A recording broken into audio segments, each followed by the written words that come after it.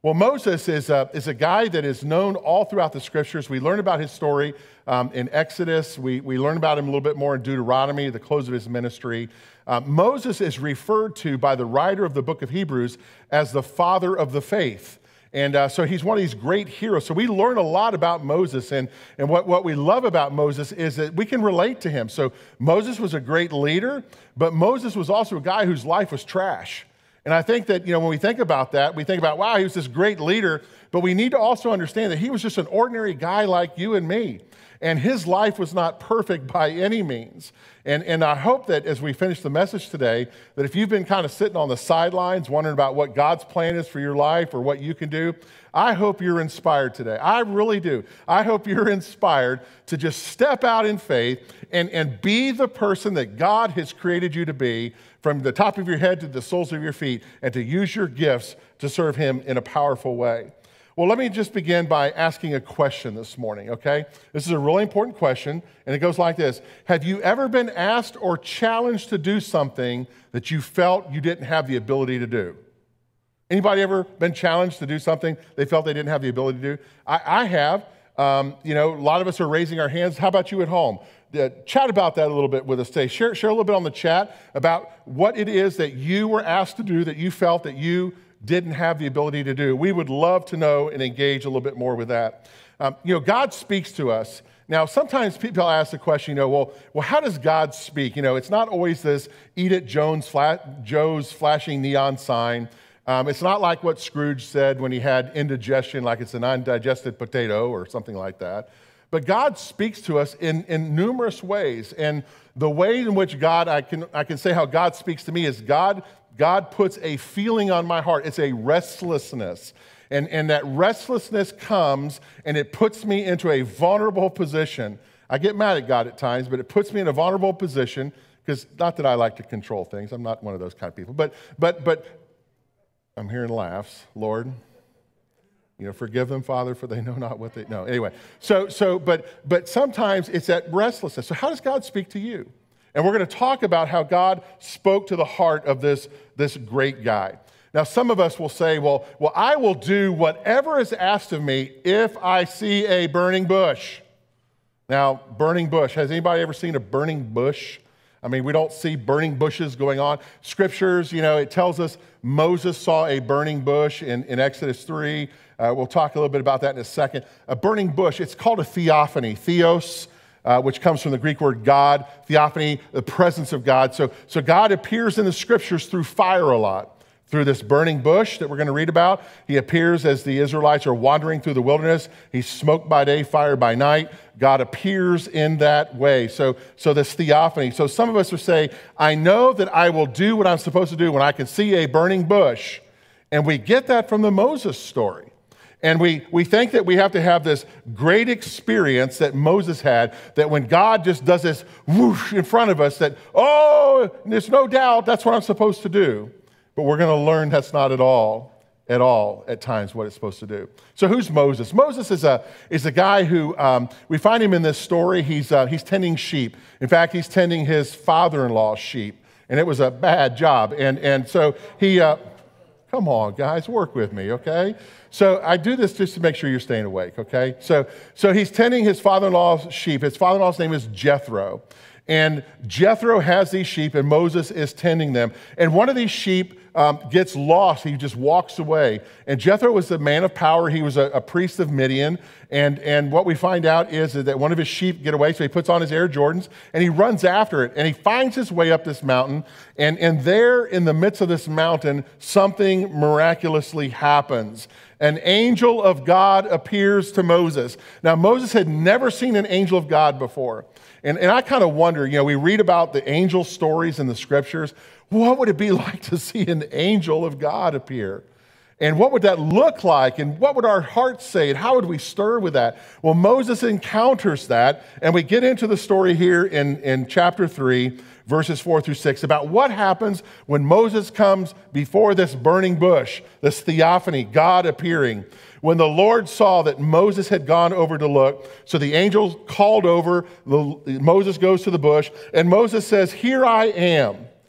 Do not come any closer," the Lord said after he had called him by name. Take off your sandals, for the place where you are standing, the Lord says, is holy ground. And then he said, I am the God of your father, the God of Abraham, the God of Isaac, and the God of Jacob. And at this, Moses hid his face because he was afraid to look at God. So now, Moses was raised in Egypt. So we're going to find out a little bit about his story. So Moses probably had lots of gods, but there was something different about this God. And Moses hides himself because he fears this with reverence. He's not sure what this is, but it's in a powerful, powerful experience, and he's trying to figure it out. So this is kind of the interesting backstory on Moses. So Moses, he's got Hebrew DNA. Pharaoh, who was the leader of Egypt. So for 400 years, the Egyptians had put the Israelites into slavery. So for 400 years, they're in slavery. And Pharaoh after Pharaoh, king after king, Pharaoh after Pharaoh, is going on with this practice of enslaving the Israelites. And they're crying out to God daily, Lord, hear our prayer. Oh, Lord, why are we suffering? And Moses is born by Hebrew DNA. So what happens is Pharaoh is upset and concerned that the Hebrews are multiplying too quickly and that they are going to overtake Egypt in numbers. So Pharaoh issues a decree, and he says, I want every firstborn male of every family killed. And so he begins this slaughter campaign, and he's killing all of these male sons that were firstborn. So Moses' parents, they take him and they put him in a reed-made basket, and they send him up the river. And so Moses goes up the river in this basket as an infant. And he is found by the daughter of Pharaoh. And so she brings him into the house of Pharaoh. So Moses is of Hebrew DNA, but now he is the stepson of Pharaoh. And Pharaoh is the king. So Moses has this mighty, mighty position in the heart of Egypt, and he becomes favored by his father, Pharaoh. So Moses is going through life, and he has no idea about the Israelites. He has no idea about what it means to be there. He just sees what's going on, but he can't live it because he doesn't care. He's not one of them. Until his mother and his brother come and reveal the truth. And Moses discovers he's Hebrew. He's not Egyptian. And his whole mind is just like discombobulated at this moment. And then all of a sudden he's off on a walk, and he sees an Egyptian kill an Israelite slave. And Moses, or whipping a slave, I should say. And Moses kills the Egyptian officer who is whipping the Hebrew slave. And all of a sudden, Moses' life is in trouble. He doesn't want to go and tell his stepfather what he's done. Pharaoh probably would have saved him, probably would have forgiven the crime. He doesn't want to do that. He doesn't want to live up, but he's afraid, he's scared, and he flees Egypt, and he runs out into the wilderness. And that's where we find in Exodus chapter 3, Moses picking up the story, married to Zipporah, the daughter of Jethro, not Bodine, but Jethro, who is a Midianite priest. Now, what we don't know is, what is a Midianite priest? What God do they worship? Historically, we don't know. But what we think is that Midianites had a pantheon of gods, that they had many gods. So here's Jethro, who's a priest, not a Yahweh priest, not a Jehovah priest, Jehovah God, but of many. And we'll learn later what happens in Jethro's life in a couple of weeks here. So here he is chasing sheep, and all of a sudden he comes in contact with the Lord. So Moses is now standing at this bush. God has said, I'm calling you. Listen to me. And let's pick up the story. The Lord said, I have indeed seen the misery of my people in Egypt. I have heard them crying out because of their slave drivers, and I am concerned about their suffering. Who's concerned? It's not Moses. Moses couldn't care less. I mean, by this time, between Exodus chapter 2 and chapter 3, 40 years has gone by. So he's been detached from Egypt for 40 years. He's got a new family. He's with the Midianites. He's wrestling with his Hebrew heritage. And so he's like disconnected, and he has no idea, but God does. And so God says, I've come down to rescue them from the hand of the Egyptians, and to bring them out of that land and into a good and spacious land, a land filled or flowing with milk and honey. That's a land of abundance, okay? So that's what that phrase means in the scriptures, a land of abundance, the land of the Canaanites, the Hittites, the St. Paulites, the Amorites. Did you catch that? Okay. the Perizzites, the Hivites, the Jebusites. And now the cry of the Israelites has reached me, and I have seen the way the Egyptians are oppressing them. Guys, this is so important. We need to make sure we pause for a second. God hears, God sees, God knows, and God acts in the midst of oppression. That we have to trust that it's God's timing. And I know sometimes that just confuses us. I know at times we get frustrated because we want it done like now and we don't understand God's timing. But trust me, God hears, God sees, God knows, and God chooses to act in the midst of the persecutions that we see. And God says to Moses, I've heard it, I've seen it, and you are going to be my mouthpiece, you're going to be my muscle, you're going to be the guy who's going to lead the people out of the Egyptian bondage and captivity. And this is kind of where the story is. So he says, so now go, I'm sending you to Pharaoh. This is God talking to Moses. Bring my people, the Israelites, out of Egypt. Listen, Moses has been detached. 40 years have gone by. He is the stepson of Pharaoh. He doesn't have a whole lot of affinity to the Hebrew people. He's kind of in a Midianite family. He's confused. His brain is scrambled. He's not real sure. He's running from a murder. He's hiding. He's fled his homeland. All of those things. And out of the wild blue, God hits him at this bush. Moses, I have a plan for your life. Moses, I'm going to ask you to do this for me, not just for me, but for all of these people, thousands, if not millions. And Moses is confronted with this at that very moment. Listen, just like back then, today, God is that same kind of justice God. God is a God of justice. God doesn't like injustice. You know, we read through the roles in the lives of the prophets. We look at Jesus' words in the Sermon on the Mount. We know that God is all about justice. God is about morality. God is about hope and peace. And we read about this in the scriptures, and we know that God is not happy with what he's seeing by the people of Israel being enslaved by the Egyptians. And God is now choosing to act. In fact, he says, I'm coming down there.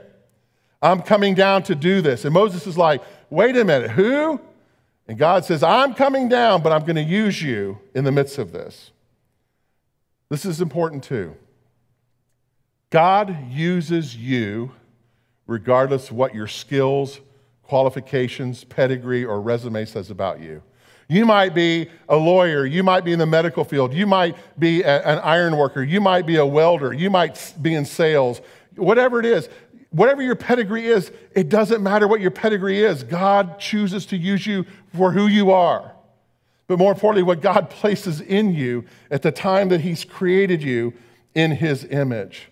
But what happens is we kind of adopt this posture like Moses did of disbelief, and we hear God's words. I see it, I hear it, I'm ready to act, I'm coming down, and we take a step back and we go like, God, where are you in the midst of child pornography happening in our world? God, where are you in the midst of persecution happening? God, where are you in the midst of homelessness in our community, in our world? God, where are you in the midst of human trafficking in Pinellas County? God, where are you? And God's response is, I'm here.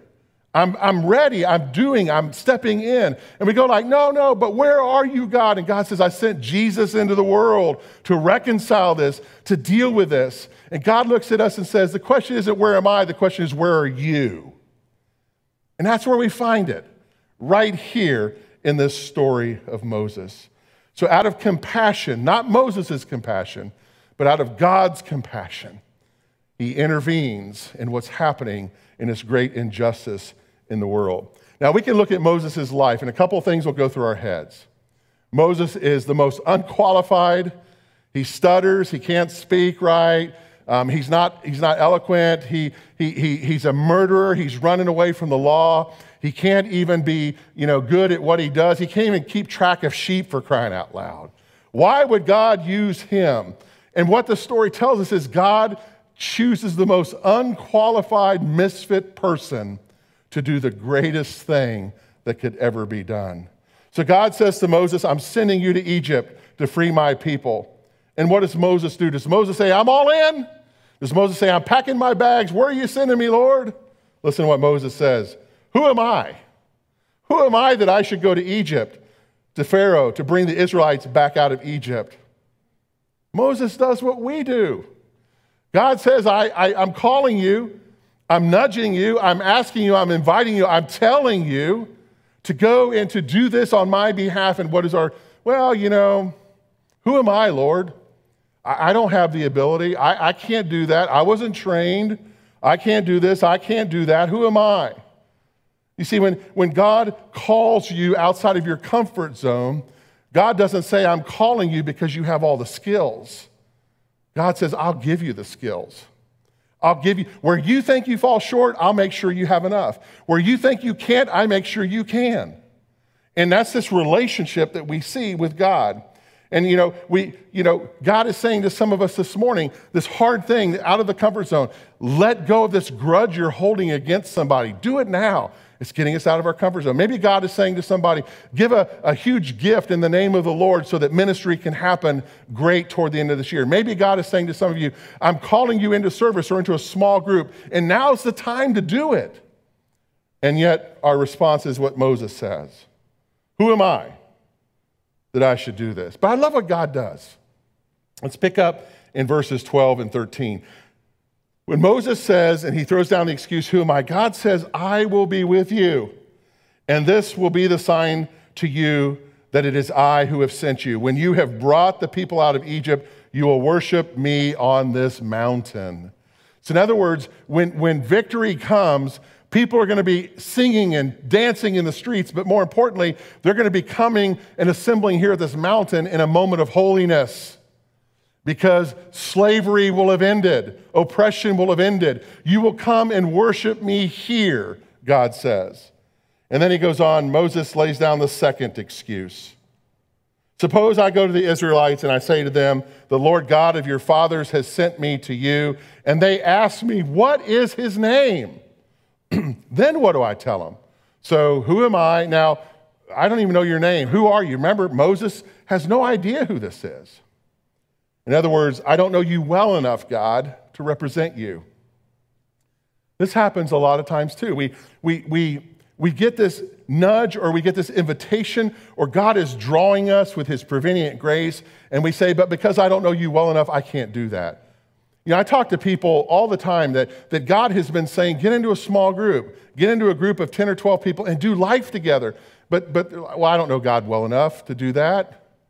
I don't know these people well enough. Maybe God has said, be a part of a worship volunteer force. Well, I don't know God well enough. Well, sing in the praise team or be a part of the traditional music ministry. Well, I don't know God well enough. Prayer, be a part of our prayer team. Well, I just don't know God well enough. And we use the same excuses that Moses uses. Verse 14, I am who I am, God says. And this is what you're to say to the Israelites, I am has sent me. God is saying to Moses, you don't need to know my name. You just need to tell them who I am. You don't need to call me by name. Just say that I am sent me. And who is I am? So Moses gets in front of the people. And basically what he's got to say to them is that he is the God of all gods. He is the deliverer. He is the God that will eradicate slavery. He is the God that will bring hope. He is the God that will bring joy and restoration. He is the God that will bring freedom. He is Lord of all. And the people will acknowledge over that. I love in John's gospel, we talked last week about how John's gospel is a book on Christology, the understanding of Jesus as the Christ. What makes Jesus the Christ? That's what John's writing about in his gospel. And we learn in John's gospel that Jesus uses the expression, I am, 8 times. And Jesus is saying, I am God. I am the one. And so it's important that we understand this name. Here's the third excuse. What if they don't believe me or they don't listen to me? And they say, the Lord didn't appear to you. And then the Lord said to him, what's that in your hand? A staff, Moses replied. And the Lord said, throw it on the ground. And Moses threw it on the ground and it became a snake. And he ran away from it. So he's like a girl. He runs away from it, right? Runs away from it. Then the Lord said to him, reach out your hand and take it by the tail. So Moses said to the Lord, yes, I'm Steve Irwin. I'm going to do that. That's not what it says. What it says is he reached out and he took hold of the snake and he turned it back into a staff in his hand. This, said the Lord, is so that they may believe that the Lord, the God of their fathers, the God of Abraham, the God of Isaac, the God of Jacob, has appeared to you. It's called a sign, not a magic trick, but a sign. So God used something that was given to Moses, ordinary thing, and God turned it into the extraordinary. And so God knows that Moses is like insecure and he's not real sure about this new role and stuff. So God gives him more signs. He says, take your cloak and open it, put your hand in, pull it out. Read about that in the Exodus story. God gives him more signs to try and give him more confidence as he's doing this job. But the bottom line is God is saying, don't worry. If they don't believe you, I can defend myself, Moses. I am who I am, and it will be.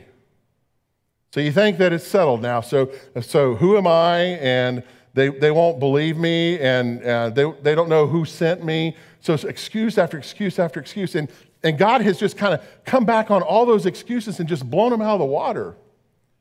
But Moses has another one. He says, I'm not sure. I'm not sure about this. And this is kind of where we come into the picture because, so many of us take this position. I can't because, or I will when, or I'm not sure because I don't, or whatever the case is. Listen, God made you. He gave you gifts. He is creating in you constantly the new you. And as you draw closer to God, God is exposing what those gifts are. God is making your purpose of life more relevant. God is saying, I know you to the nth degree of the hairs on your head. I know what you can do. Trust me. So Moses gets real with God finally. And we think about, hey, he's finally getting real with God. But listen to what he says. Lord, please send someone else to do it. You ever said that? Just send someone else to do it. I don't want to. I'm not in the mood. I'm tired. I can't make that commitment. Oh, that will interrupt my life. Whatever it is that you say. Lord, send someone else to do this. Sometimes in the church we hear it like, I've done my time. Let the young people do it now. Or I'm too old now, it's someone else's turn to do this or that. Listen, God never retires you from service. One day I hope, in 50 years I'll be able to retire. But I know that even then, God's going to continue to use me in some way of ministry service. So you never retire. But we've got these excuses that we use. And I find it extremely interesting in that statement right there that this is the only place in this dialogue between Moses and God that Moses addressed God as Lord. All that other dialogue is just back and forth. But here he says, oh Lord, please send someone else. What's God's response to this? It says the Lord's anger burned against Moses.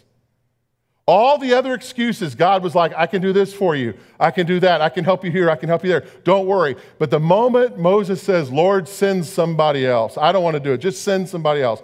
That's where God's anger burns. And God comes forward in a way that Moses is not going to be prepared for. You see, when God says to go and do, when God says it's time, and we say no, what we're really doing is we're throwing it back in God's face. In fact, I believe it's a sin. I believe it's a sin when we say no to God. I believe what we're saying is, I know better than you. I know what my abilities are or what the outcome will be. But God, even though you say I should do this, no, I got it covered. I'll just do whatever I want. But listen to me. No matter what you think in this, God always knows what's best, right? He's sovereign. We say, I want to be working for God's kingdom, but are we working for the king? Are we saying yes? Or are we just kind of playing the role that comes? You see, many of us want to be the Red Sea parting Moses. Man, that's cool. Just put the staff down and the water just goes. That's the Moses I want to be. Some of us, we want to be the Moses that releases the plague. You know, I got a guy in my neighborhood, lets his dog relieve himself in my yard all the time, doesn't bag it. I'd love to release 10,000 flies on that guy, right? We want to be that kind of Moses. Some of us, we think about, okay, I want to be the Moses that carries the 10 commandments down and says to the people, you will do this.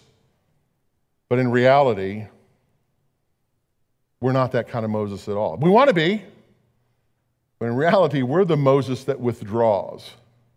We're the Moses that doesn't want to get involved. We're the Moses that says, let someone else do it. We're the Moses who says, I can't because. We're the Moses that just isn't ready to get engaged in what God is ready to do. You see, everything I've tried to convey today is trying to lead to this one point. And this one point is, it boils down to that you need to open your eyes. I need to open my eyes. We need to open our eyes to understanding what God is wanting from us in our life. We've got to stop using the excuses. Quit looking for the burning bush. God just wants an available heart.